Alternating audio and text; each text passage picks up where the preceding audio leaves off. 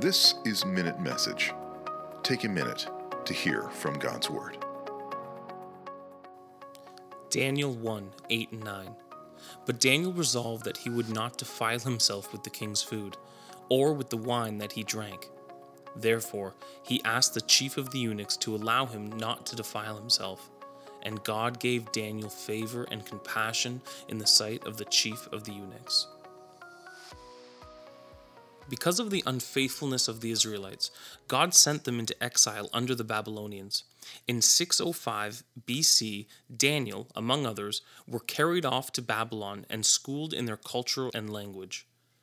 King Nebuchadnezzar found that Daniel and his friends had greater wisdom and knowledge than any of the other magicians or enchanters in all of his kingdom. Daniel was given food from the king's table to eat, most likely to remind Daniel that King Nebuchadnezzar was the source of Daniel's life and sustenance. Daniel, knowing that only God was his source of life, refused to eat this food to not defile himself. The Lord blessed Daniel because his desire was to be set apart. And even though those over him figured he would starve without this food, Daniel and his friends became fatter and more healthy than all the others who ate the king's food. Daniel gives us a great example of what it looks like to live in the world we find ourselves in while still worshiping God and relying on Him for everything.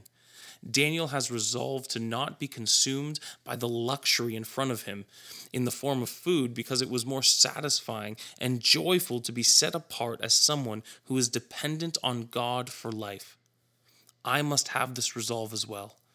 God does not withhold from his children, and he is seeking those who will boldly rely on him for their needs.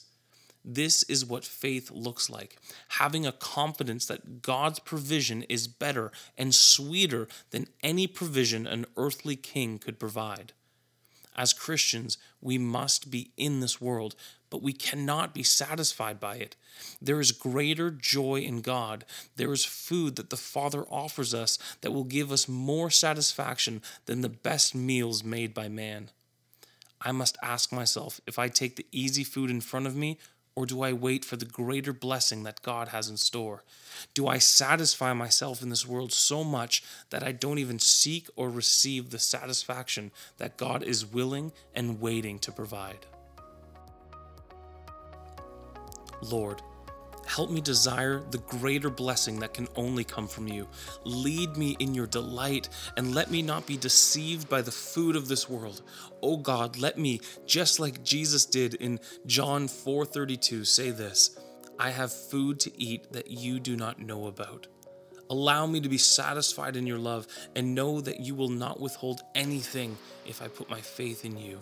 Oh God, I trust in you. Thank you for your provision and for your love. Amen. We hope you were blessed by today's Minute Message. God bless.